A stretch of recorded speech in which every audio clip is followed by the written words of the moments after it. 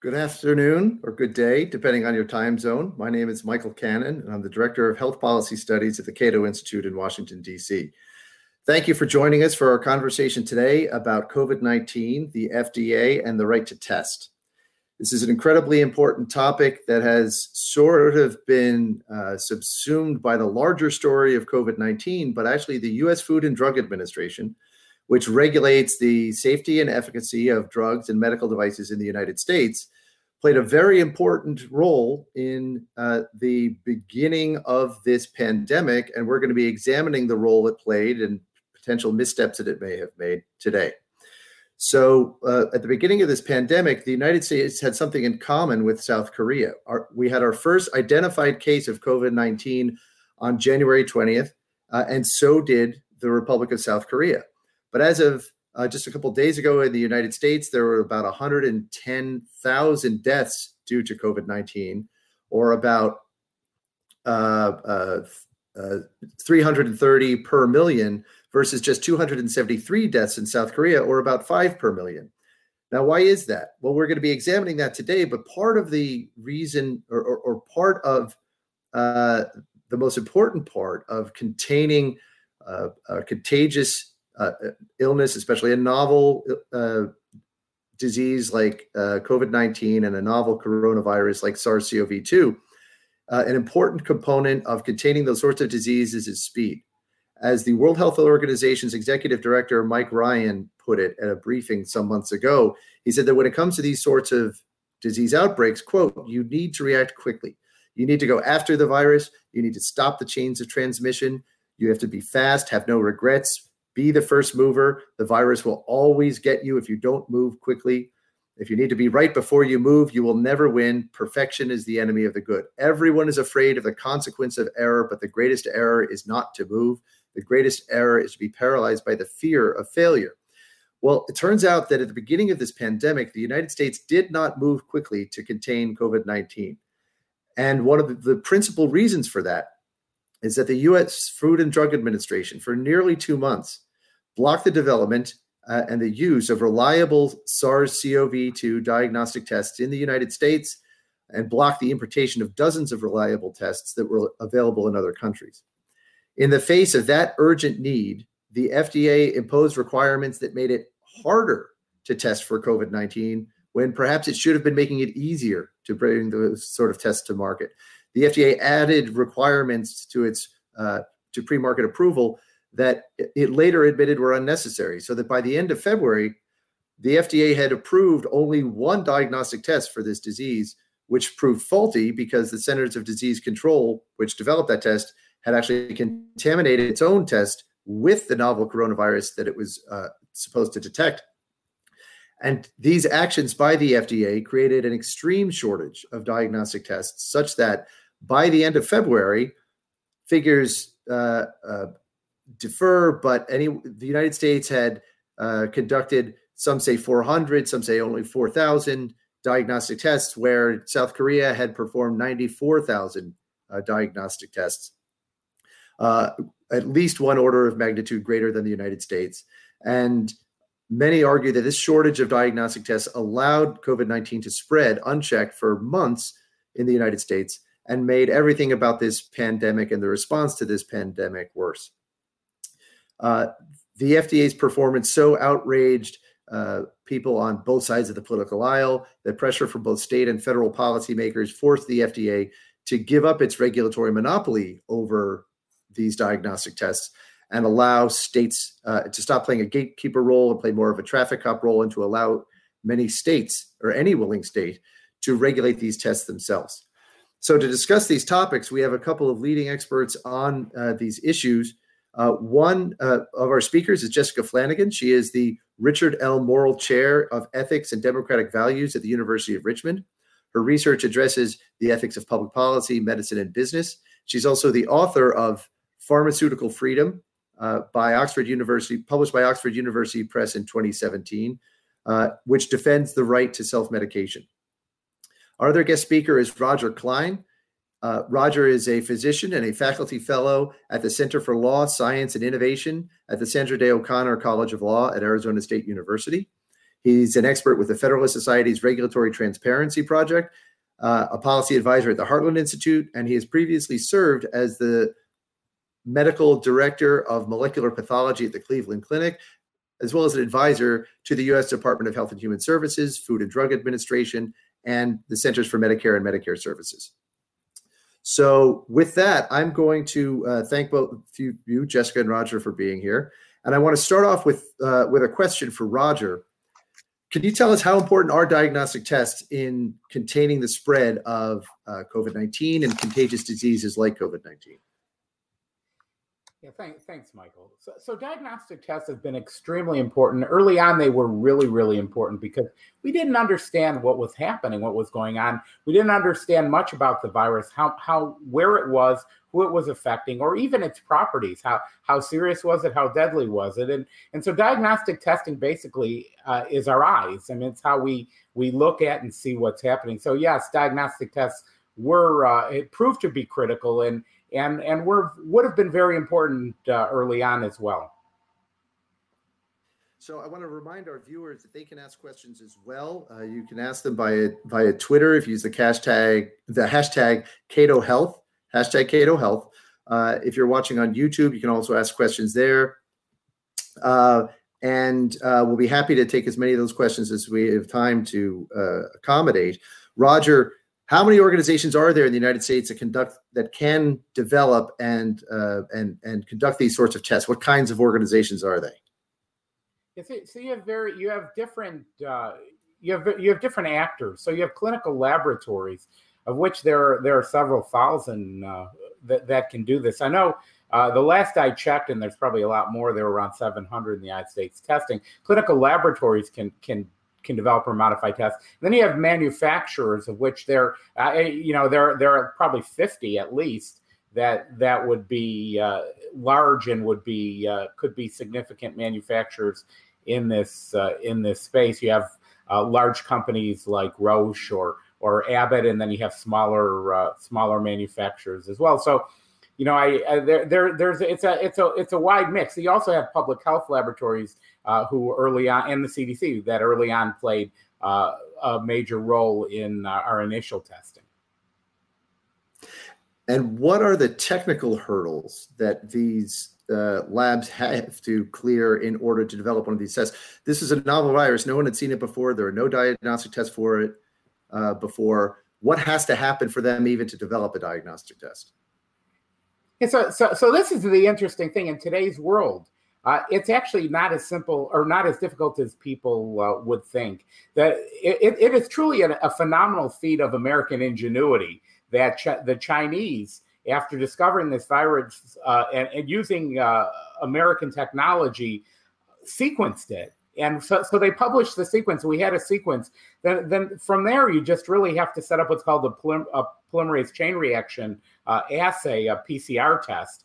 And you design primers and it basically you amplify components that would suggest that the virus is there. So you basically make many copies of it and detect it with some sort of flash of light or another modality that shows that you've made many copies of it. It's actually it's relatively straightforward, and there are quite a number of protocols early on, that were published and freely available for use. So the Chinese scientists published the genome on about January 10th. How long did it take for the first reliable test anyway, to be ready for use?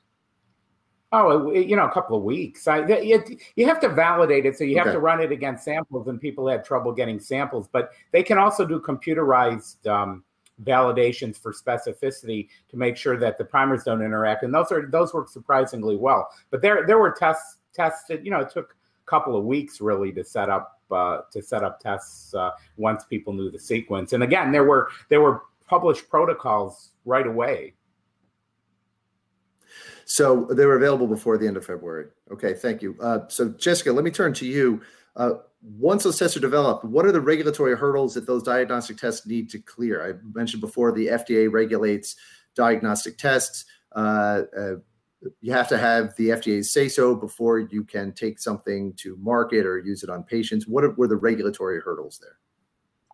So at the time initially, the regulatory process around testing is designed to ensure patient safety and then also accurate diagnostic testing. So initially, testing was only offered through an analysis that was kind of developed by the CDC. Only a limited number of test kits were available. An alternate test would have required the emergency use authorization from FDA. That was changed towards the end of February to allow the use of tests before approval, which improved access. Another regulatory barrier initially was a lack of certified laboratories with testing capabilities. So most of the clinical labs didn't have the certification to perform this kind of testing at the beginning of the outbreak. So, and then there was also like kind of a non-regulatory barrier, which was potentially shortages of like chemicals and supplies and PPE. So those were some of the kind of initial hurdles to like expanding access to testing at the beginning.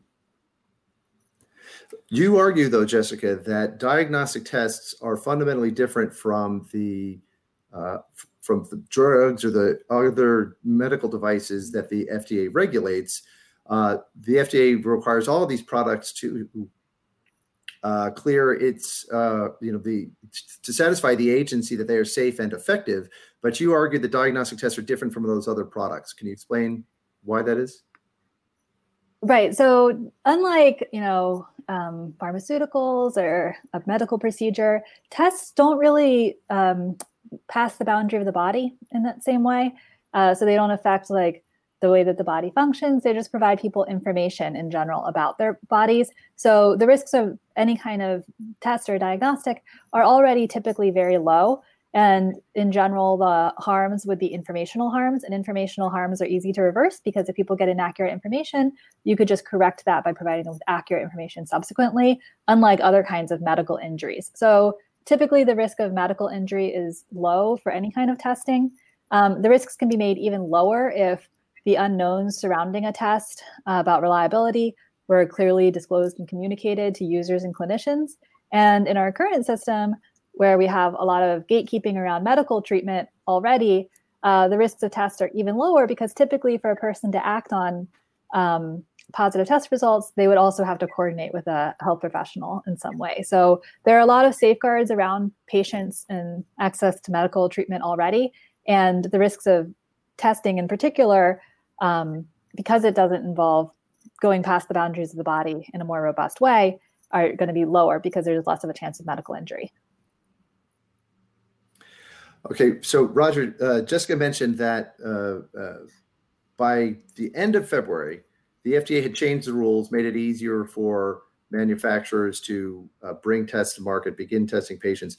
What was happening, though, between what you mentioned, when you mentioned the labs had begun to develop these tests, get them validated, and the end of February? What was going on? What was the FDA requiring labs to do before they could deploy these tests? Why was there only one EUA granted, emergency use authorization granted? Maybe you could even explain what an EUA is, emergency use authorization is. Why was it granted to the CDC, and then what changed on February 29th?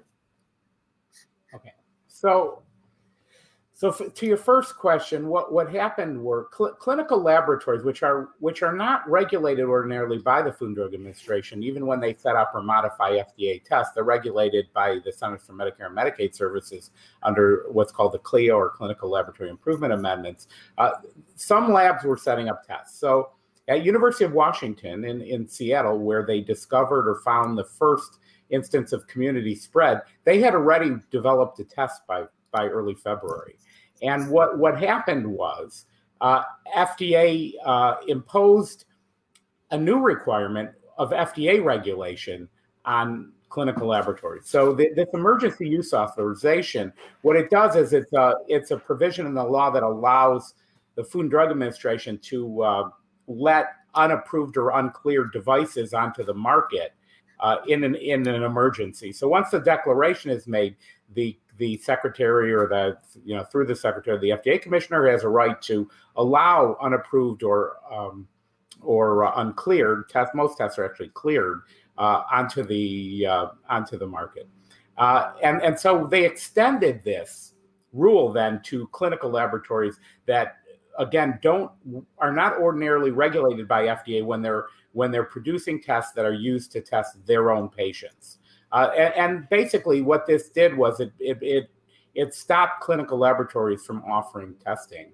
So you had initially, and there must have been some coordination because the dates are simultaneous. I think on February 4th, the emergency declaration was made, and then the initial EUA to CDC was granted on, I think, the 5th. So they were basically simultaneous. CDC had developed a test already, and the plan was for CDC to take the test and kind of kit it, turn CDC basically into a test manufacturer and have them distribute it to public health laboratories. As you suggested, that test had problems. The laboratories weren't able to validate it. There were only three public health places, only 3 states, I believe, that had been able to do some testing, and one was California, one was Illinois, and one was Nebraska. But basically, the labs couldn't develop the test. So what happened was nothing. People went and I guess they collected specimens, they collected samples, but we weren't able to understand what was happening because there wasn't testing involved. The University of Washington really wanted to get going with their test, and if they had done so, we may have been alerted much earlier to the wide presence of community spread. And as many know, a bunch of people in a nursing home, I think maybe over 40 people or 50 people died once the coronavirus got into that nursing home. Possibly we would have been alerted to it earlier and maybe could have saved some lives there. So we've received a number of questions, some of them anonymous, but some of them named, about the quality of these tests, in particular the CDC's test.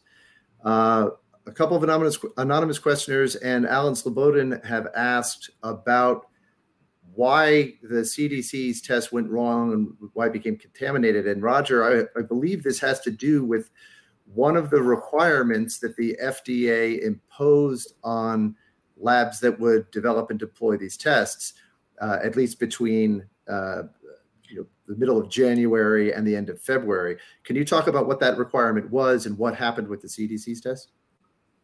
So my understanding, I'm not sure the details are fully public, was that one of the they may have used a type of control that is prone to contamination. There was some question as to whether there was contamination within CDC's, the area in which they were producing these tests.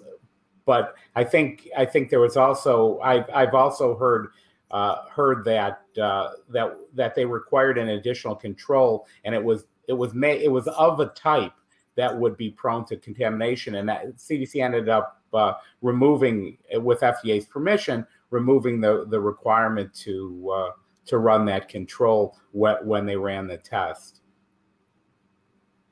And another question, I think this is more for you, Roger, comes from Ted Schutzbank, who writes, did the FDA really have legal authority to require a CLIA licensed clinical lab to receive an EUA an emergency use authorization, prior to starting testing as a polymerase chain reaction laboratory developed test? In other words, did the FDA have the authority to tell these labs that previously did not need to get FDA's say-so before they could start using these tests, and then instead to require them to get the FDA's say-so in this case? Yeah. So hi, Ted. Thanks for the question. That's a subject of debate. I mean, some would argue that the statute does, the medical device amendments of 1976, which govern medical devices, do describe in vitro reagents. And some would argue that based on the language of that text, they do have the right. Now, a few years ago, 2 legal scholars and outstanding attorneys, Lawrence Tribe and Paul Clement, a Democrat and a Republican, two different philosophic folks got together and wrote a white paper that was sponsored or paid for by the American Clinical Laboratory Association, and these scholars argued, or these attorneys argued, that in fact FDA does not have the authority to regulate laboratory developed tests. So I think it's a work in progress and a question that isn't fully resolved. Okay, next up, we've got a question from Sam Kasman at the Competitive Enterprise Institute. He's got a question for Jessica. This is a question coming in from Twitter. And Jessica, Sam writes, type 1 versus type 2 errors are often used to explain the FDA's delays in approving new drugs. Does this also apply to, or does this also explain the FDA's delays in approving new tests like the test for COVID-19? Given what you said about the less severe harms from inaccurate tests, it seems that framework isn't all that applicable. Question to you, Jessica. Yeah. So, I agree. So generally, FDA's approach to regulating things has been fairly reactive. So we have the FDA, after a series of drug disasters, led to increasing support to expand their authority. And this kind of reactive approach means that the system is broadly set up to prevent type 1 errors. So they don't want to approve like a dangerous and ineffective therapy. So for drugs, for example, they want to be like 95% sure that they're avoiding approving like a harmful and ineffective drug. But they allow for a greater risk of rejecting effective therapies or rejecting helpful therapies. And so on the testing front, similarly, they might be relatively risk averse about what they permit, or they were initially. And then what we saw was that there are also risks to delay, and there are also risks to excessive caution. And how you balance that risk, how you weigh like potentially the dangers of excessive regulation against the dangers of approving a thing, that balance isn't really a scientific judgment. That balance is a normative judgment. And so you have to think of how bad would it be if people were allowed to access something ineffective and dangerous or inaccurate, and how bad would it be if they were subject to burdensome regulations. And that's a values judgment. In the case of testing, because testing, I think, carry fewer risks to the patient, I think that balance should be even more permissive and even more skeptical about depriving people of access to information about their bodies and their health conditions. Jessica, what if the downside of inaccurate information is that a person gets a false negative when in fact they do have the disease, the novel coronavirus, and then they go about their lives infecting others?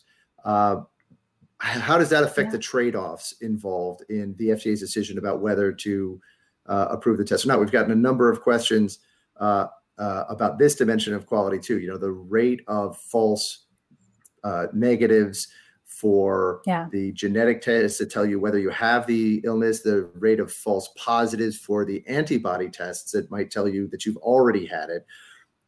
Those kinds of mistakes can lead people to behave in ways that might endanger themselves or endanger others. How does that fit into the balancing, the process of striking the balance that you're talking about? This is absolutely true. So false negatives are a real problem to the extent that people are doing tests and having a kind of sense of false assurance about this. Part of the reason there are false negatives is like it's tricky to collect an adequate sample. It's really sensitive to lab techniques. So testing is tricky, and there's problems with reliability. And these problems with reliability are going to cause problems for things like estimating the case fatality rate, any kind of public health intervention. Some of the local responses were based on unreliable information about testing.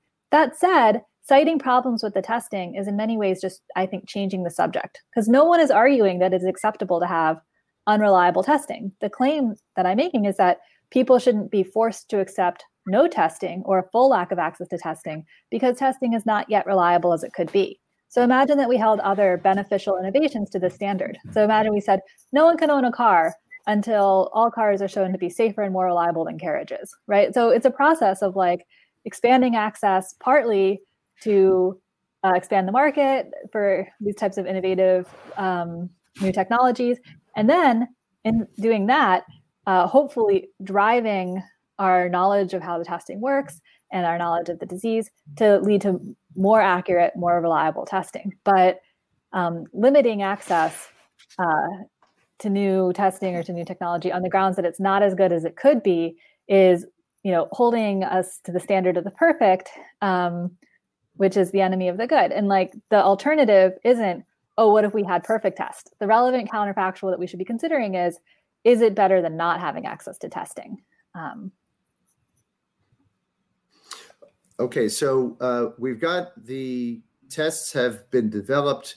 We've got the FDA increasing the barriers to entry into the market, if you will, for these tests in the United States, requiring labs to get FDA approval, whereas before they didn't need to, requiring these labs to develop tests that can distinguish the novel coronavirus from previous coronaviruses, SARS-CoV-2, the MERS coronavirus. What were the consequences of that? How did that, Roger? What did testing look like in the United States versus other countries as a result of this? Did that affect the level of testing in the United States versus other countries? How did these additional hurdles affect what policymakers knew about the unfolding crisis? And what was the response to this shortage of testing that we had, both within government and by the private sector?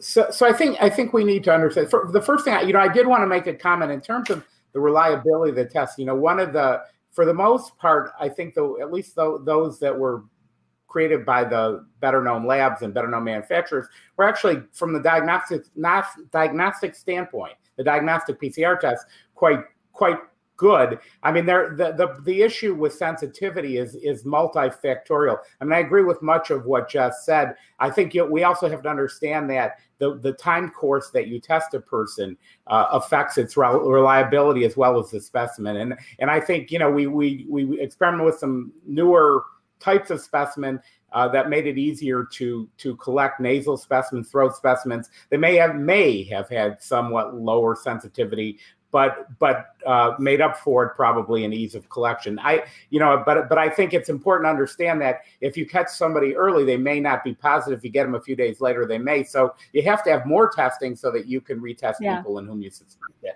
And I think that's what happened here. We basically didn't have any testing, and the rest of the world did. We had no idea of what was going on.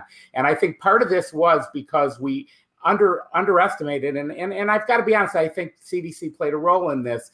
We underestimated the severity or the extent of the spread, and we didn't pick it up because we didn't have tests. I think CDC and FDA were assuming that we basically didn't have much community spread. CDC's tests largely didn't work. We didn't have much testing happening, and we just didn't recognize what was going on. The CDC is a public health laboratory. Public health laboratories, like CDC and those to which it distributed its tests, are not enterprises that are geared toward testing patients for clinical or medical purposes. They're really geared for their purpose, and they're designed for epidemiology, to understand the larger aspects of disease, not to treat patients. Most patients who get real tests get them from hospitals or from commercial laboratories, and those players, the private sector, were shut out. And as a result, and again, I think it was because,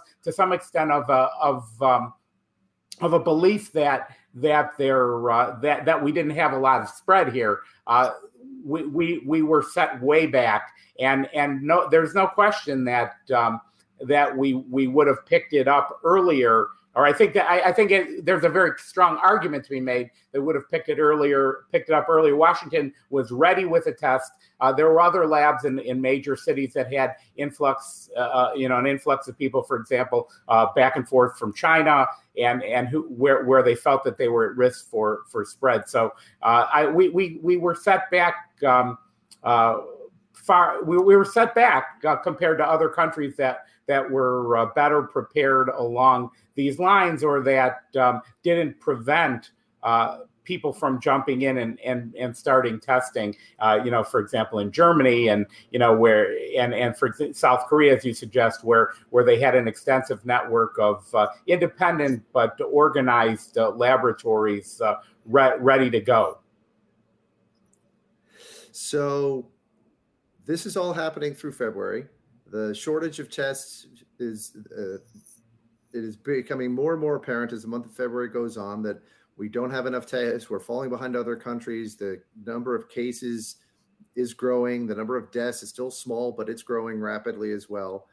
By the end of February, there's pressure on the FDA to make some changes. There are really two big changes. One of them is, I alluded to it before, the FDA goes from being a gatekeeper to a traffic cop. And the other one has to do with those state public health labs that you're talking about, Roger. Can you describe both of those changes, please? Well, the public health labs had, because the CDC test didn't work, had been clamoring had asked FDA to allow them to set up their own laboratory developed tests, just as hospitals traditionally do, and FDA would not permit them to do it. The clinical laboratories weren't permitted to use their tests. So what ended up happening, I think people recognized there was a problem, and then FDA they relaxed the requirement for emergency use authorizations and said that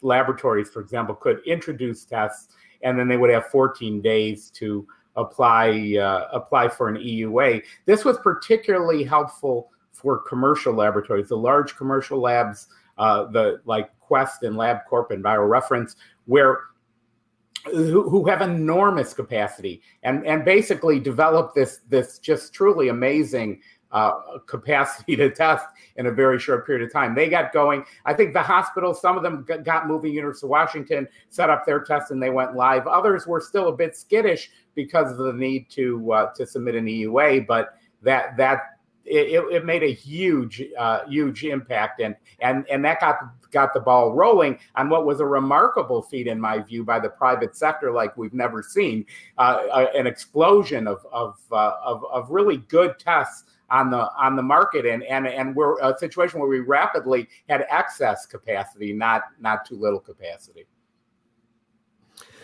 So the FDA told labs, look, instead of getting approval from us, you can just take as soon as you self-validate your PCR assays, your genetic tests, you can take them to market, provide us the data later. They also, because of pressure from New York, both Governor Cuomo of New York and the New York State Public Health Labs, and from a New York Republican, President Trump, who then ordered the FDA to offer every state public health lab the same deal, the FDA allowed public health labs to regulate these tests themselves. Jessica, were those changes a good thing? Were they a step in the right direction? And are they enough to prevent this sort of thing from happening again, the sort of shortage conditions we saw when it came to diagnostic tests in January and through the month of February and maybe even beyond? Yeah, I mean, I think that these are a good thing and a step in the right direction to have a kind of more permissive approach. And I don't think that there was really, I think what this reveals was that the initial kind of safety-based cautious justifications weren't really warranted, because it's the information that people gained was really just information about the human cost of delay in delaying access. My own view is that, I don't think that this is the last time there's going to be a public health emergency, and there's no reason that this needs to happen again, where similar policies and standards could become, the standard for any time there's a public health emergency. Or my own preferred view is that we'd have a more permissive approach just going forward more generally. But I mean, to the extent that it expanded access, my view is that expanding access is going to be a good thing to open up the power of the private sector to provide people with more information about their health and provide public health officials about more information about the population. So if you are the commissioner of the Food and Drug Administration, if you are the head of the Center for Devices and Radiological Health at the FDA, Jessica, and someone identifies a novel virus somewhere in the world that begins to spread, it appears very dangerous, you have the authority to alter the FDA's standards for getting a diagnostic test for that novel virus out onto the market. You can write one of these emergency use authorization regulations. What does that regulation look like when Jessica Flanagan is a commissioner of the FDA? Yeah, so I think that the appropriate regulatory framework should be roughly the opposite of the current approach, which is that right now there is a presumption against allowing access until something's been established to be safe, accurate, or effective. And I think that the presumption should be a permissive assumption because of the cost of delay.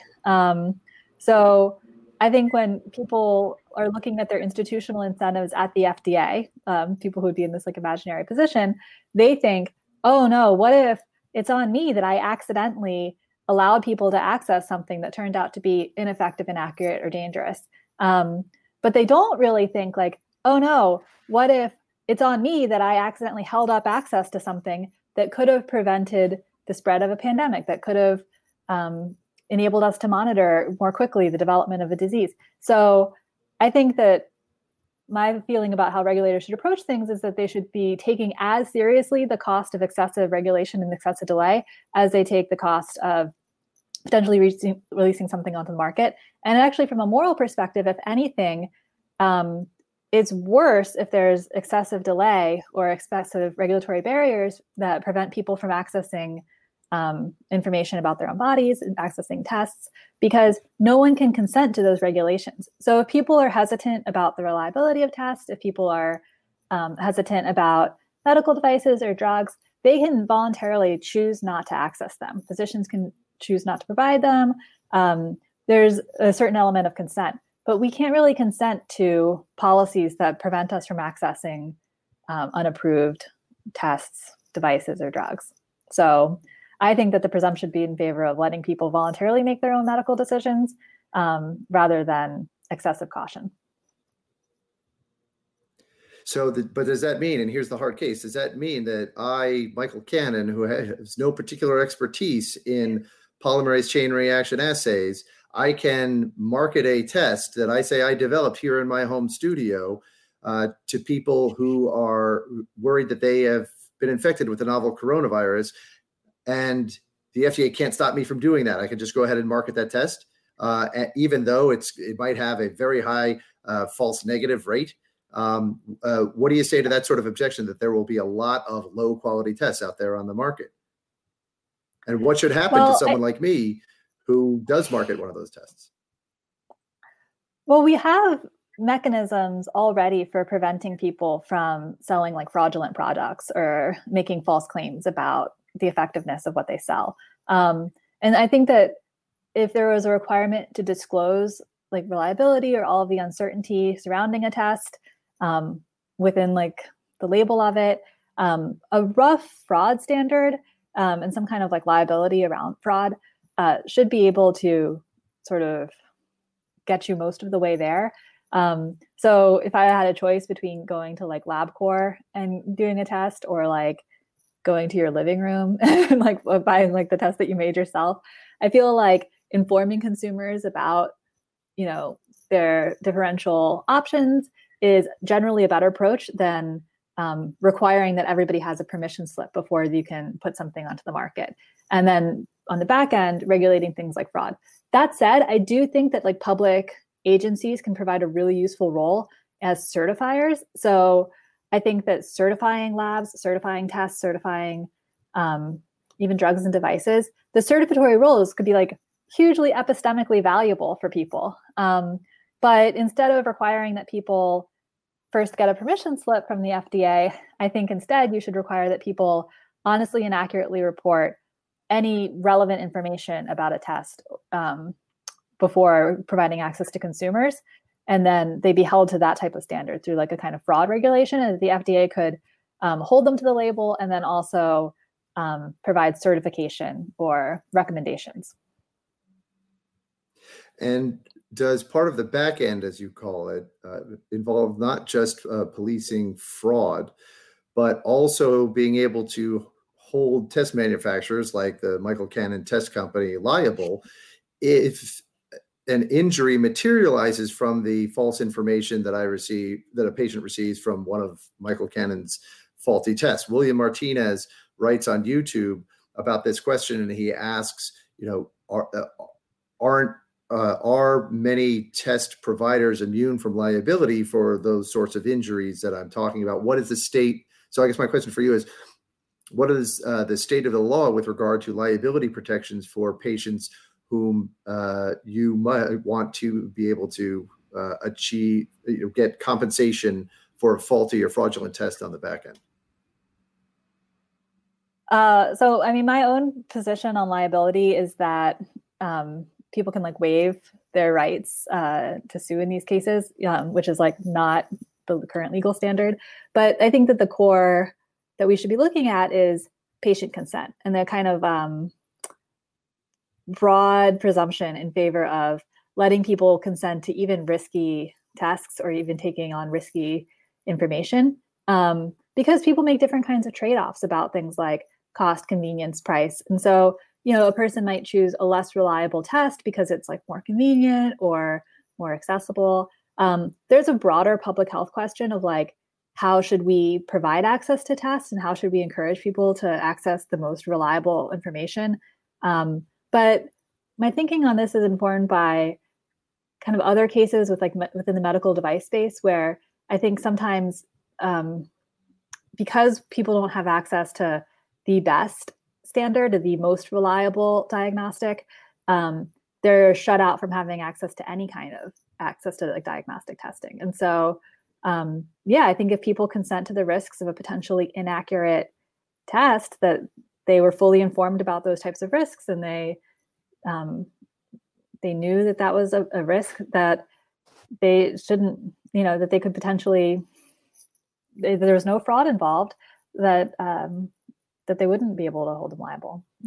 That's been my intuition, morally. Okay, Roger, you said you wanted to jump in on this question of the reliability of tests and what happened when the FDA went from being a gatekeeper to a traffic cop. Why don't you chime in? Okay, well, and on this question, for the way it works now, laboratories, for example, can be sued for negligence. So I think we need to understand, right. and manufacturers. And in addition, they can be sued for Medicare patients under the False Claims Act, which has happened. So I think, I think, and I'm not disagreeing with Jess's primary argument, just stating what the law is now, but there are very few lawsuits against clinical laboratories. And the malpractice insurance, for example, for pathologists who hold CLIA licenses is very low for that purpose. So what happened with FDA? So I think what we saw was a proliferation of actually excellent tests in the diagnostic realm. One of the things that they did, they sort of I think because of the pressure, and this took place in mid-March, they even relaxed further the requirements for EUA for diagnostic tests, but people were moving on to what are called the antibody or serology tests. And the FDA allowed these tests basically onto the market without review. Now, there were some good tests produced. These surprisingly, for some perhaps, even though they may seem more simple, are harder to get right, because you have potential cross-reactivities with other viruses, for example, other coronaviruses. And so you can get potential false positives. In addition, even if you have a really, really, really good test, there still, you might have, for example, say 1% false positive rate. That if you test a population that doesn't have, that has almost no virus present, no prevalence, you're going to get many more false positive results than true positives, even though it's a good test. What happened was we had some good tests come out, but we also had a lot of very poor tests, most of them imported from China or other Asian countries. A lot came from China, but other Asian countries, they flooded the market with tests, I think, that were found not to perform well. These were not known reputable manufacturers producing tests that the normal manufacturers that, for example, a lab would go to, and they don't typically set up laboratory developed tests for serology tests. These are almost always kits that are purchased. The state of it's more mature generally, and I think this actually got tremendous headlines. Now, Jess can chime in on this. Whether it actually resulted in patient harms is unclear to me. First of all, the use of those tests was uncertain at the time. And I think that was one of the reasons FDA focused less on them, primarily epidemiologic. But some are saying if you demonstrate that you've gotten over it and you have some level of immunity, for example, you could go back to work and you don't really have to worry about risk. Now, we know now that if you're young and healthy, you probably don't have to worry too much about it anyway. But I'm not sure who really used these tests. I mean, people dump all kinds of bad products with, that are visibly, are clearly, the way they're packaged are clearly bad. You can tell when somebody, for example, supplies validation data with the test as a purchaser, particularly for clinical laboratories. Those consumers are very, very sophisticated. Now, if somebody who doesn't know anything about it decided to just say, I'm going to set up a test and found the cheapest Chinese test, there would be a potential for harm. But I'm not aware of any patient injury resulting from this. Only the knowledge that there were some a pretty fair number of poor quality tests that people were trying to sell in the United States. Jessica, you had a comment on that? First, just to agree with about the point about the negligence. Yes, so I think people would be liable for negligence. But where I was coming from and thinking about the liability considerations when it comes to tests versus being excessively cautious was, recall what happened with 23andMe when 23andMe for a while wanted to provide health data, and then they stopped providing health data out of concerns about kind of not having adequate FDA approval for that. And I imagine, though, that say that you learned about the BRCA gene, which now you can learn about once again, from 23andMe. And you took it to your doctor and you said, oh, I took a mail-in DNA test that I got at Target, and it says that I have a genetic predisposition for breast cancer. I want to take preventative treatment. If that's not a reliable test, which I don't know if it is or not, but if it's just some mail-in thing you got at Target, I imagine that a health professional would validate that with a more reliable test before proceeding with some kind of large-scale preventative medicine. So we have a lot of other barriers within the medical system that protect patients from injury. And there are also costs to erecting additional barriers between patients getting access to information.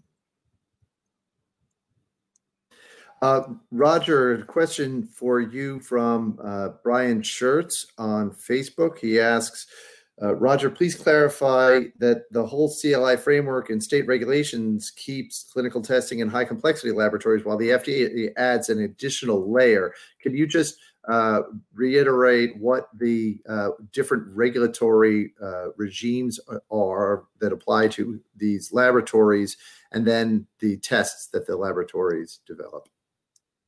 Yeah, thanks, Brian. So the Clinical Laboratory Improvement Amendments regulates clinical laboratories and tests that are performed therein for the laboratory's own patients. So the development, the validation, all of that is regulated.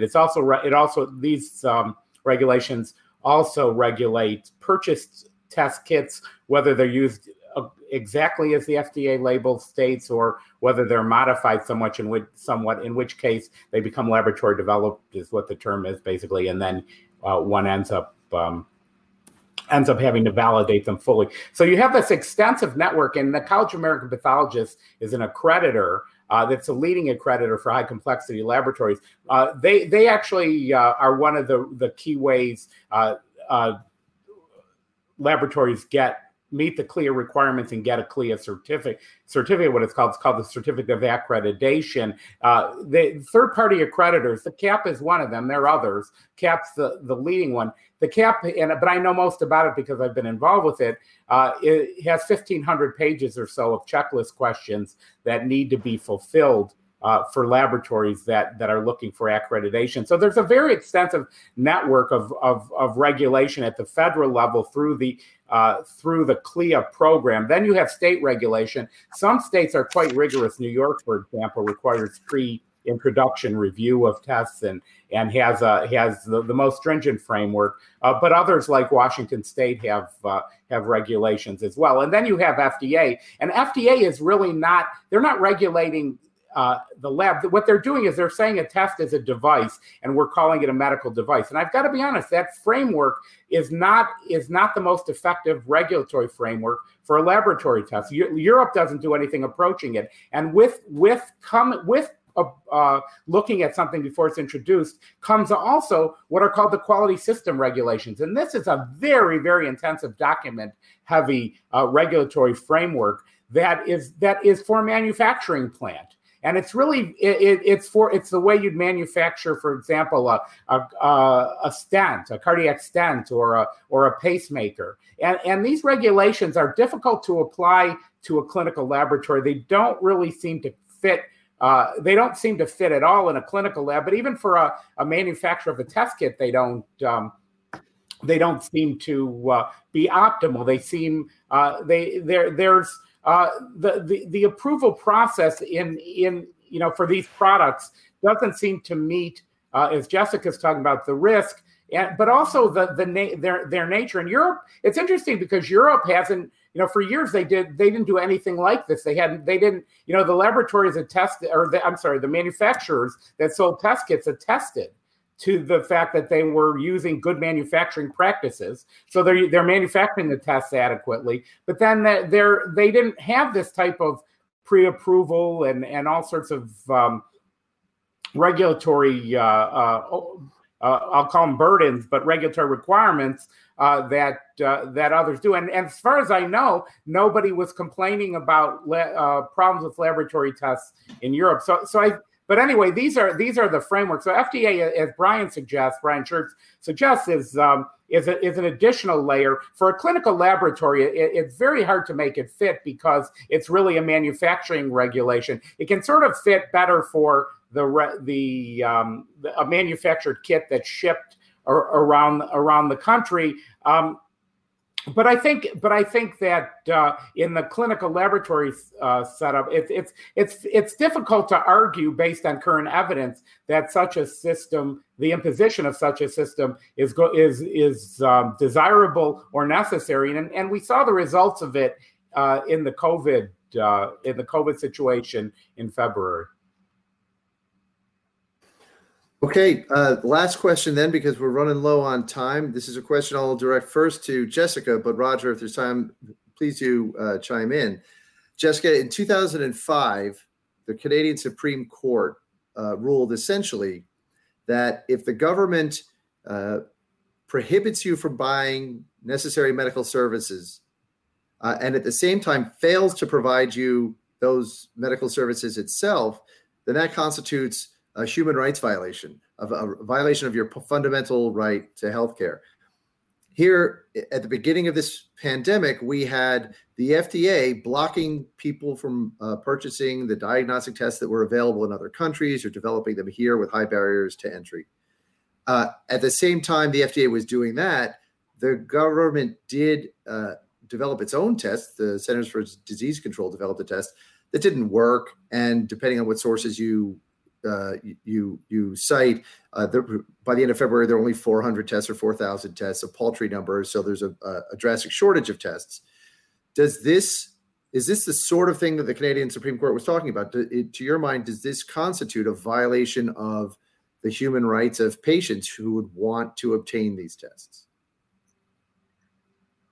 Yeah, I think that people do have a right to access test diagnostics, information about their bodies. And the way that we can see that this is a rights violation is that in informed consent context, in clinical context with you and the doctor, you have a right to access information about your bodies. It wasn't always this way. So in the 1960s, they did a survey of oncologists, and 90% of oncologists admitted to the fact that they would at some times withhold a diagnosis from a patient or even substitute in a different diagnosis.